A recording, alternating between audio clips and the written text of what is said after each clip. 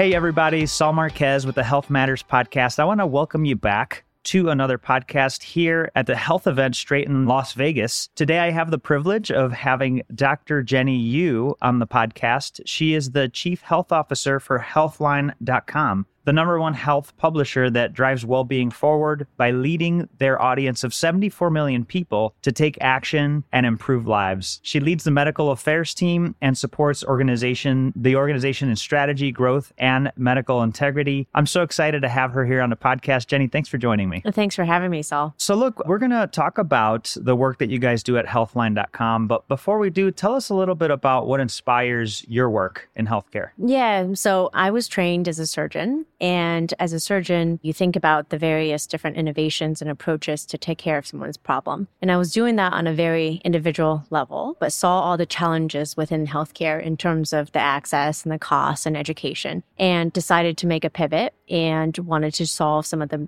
macro scale problems that is within healthcare. Saw the changes happening 5, maybe 8 years ago, and then joined Healthline back in 2020. And I want to be able to take that innovative mindset and approach to just think about how then can I, as a leader within the organization, to help really make our impact as an organization in improving the education, access, and cost pieces that are the current challenges within healthcare. Yeah, that's fantastic. It's sort of the scale that comes with working with a large organization like Healthline.com. And now the opportunity to serve so many people. What are some of the challenges for consumers and patients you're seeing? Yeah, I mean, I think these are not problems that we haven't, that probably is everywhere. So one is, as people are thinking about what tools and resources are out there for them, what information's out there for them, it's really confusing. There's the trust factor in terms of there's so much overload of information, especially in the health space. And where do I look for trusted information? And what do I even do with, many of the doctors I see, many of the specialists I see if I have a chronic condition? And how do I discern that information for that information to be useful for me? So I think that's a huge challenge just in terms of accessing the right kind of information and education for the patient. And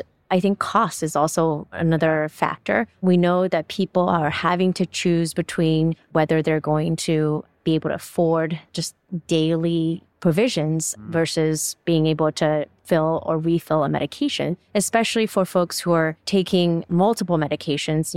Our studies have shown that 45% of consumers taking one or more medications consider their typical cost very high. And that's going to impact their health outcomes over time. And so that is an aspect that we think about all the time. And then really, I think at the end of the day, it's just about how do I even think about the wellness aspect of my life and the healthy habits, and how do I actually partake in the healthy habits that make sense for me, right, as a patient, whether I have chronic conditions or I don't have enough time in the day, or I'm just confused by all the information. So those are all the things that we talked about. And as you know, healthcare access is also challenging, right? It is, yeah. The wait time for a specialist, the time to a quality care, really dependent on where you live. So all these kind of factors and determinants of health that's impacting the overall kind of American healthcare system, that's going to have long-term implications, and we're already seeing that, and it's driving up the cost of healthcare as a result of that. Yeah, it definitely is. And so a lot of these challenges are really big ones. What can be some of the big disruptors, right? I mean, that can help to maybe catalyze change that's much needed. Yeah,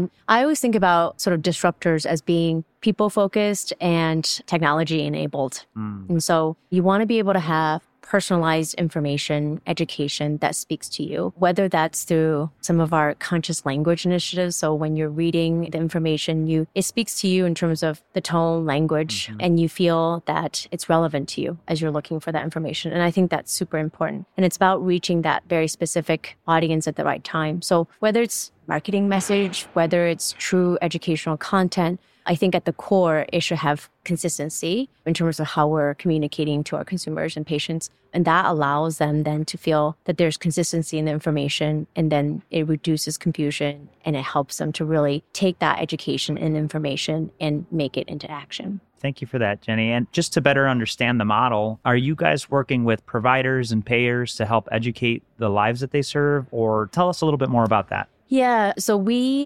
largest health information property online, and we have a diverse network of writers and editors who write on all kinds of health and wellness and chronic condition information, in addition to drug information. So people who are seeking side effects or understanding interactions amongst drugs. And we utilize a group of medical reviewers, 165 plus of them, that are practicing physicians throughout the country, specialists, to really then review and make sure that clinical nuggets, practical information are captured in our articles as we write them, but then to also just make sure how we source our information is accurate. So there's a lot of rigor that goes into it in terms of the information we put out. And then we work with a lot of sort of partners to ensure that their messaging is out there. So whether it's thinking about the topical things like the flu season, COVID going into the fall, thinking about various different kind of awareness month, whether it's breast cancer or Alzheimer's. So we have a lot of content that's created with partners in that space as well. So we try to have the depth and breadth in terms of the information that people are searching for, so that we can do this and achieve this because of our scale and volume. And so pretty much anything that you want to search about health, you can find it on healthline.com. Amazing. And the bottom line is reliability and trustworthy information. Yep. I always say we do the legwork for the consumer so that when they land on our page, whether they're looking at a product that's part of our kind of market content, understanding, say, what's the best fitness massager for me? What's the best running shoe for me? Whether it's a product, a service, or just looking at content that is all medically reviewed and vetted by experts. Love that. Thank you for giving us that context. Very important. Yep. So folks, if you're looking for reliable healthcare information, certainly look in the show notes of this podcast, reshare it with everybody you know, because misinformation is a big problem. And at the core of it is really just not having the right people behind the content. Thank you for that, Jenny. And so what could bring together different stakeholders in the healthcare ecosystem? Yeah, I think cross-functional partnerships are important. Traditional medical systems tend to be a little bit closed off and siloed in terms of how they're thinking about the bigger ecosystem. And when you think about a health information site such as ours, we're closer to the consumer than the actual healthcare system, whether it's a payer or provider, because they're searching for information in the comfort of their home, probably before they even show up somewhere to get care. And so in understanding the consumer in that very upstream approach is important, in thinking about how do we then think about prevention, wellness, all of the kind of more upstream approaches to even before a patient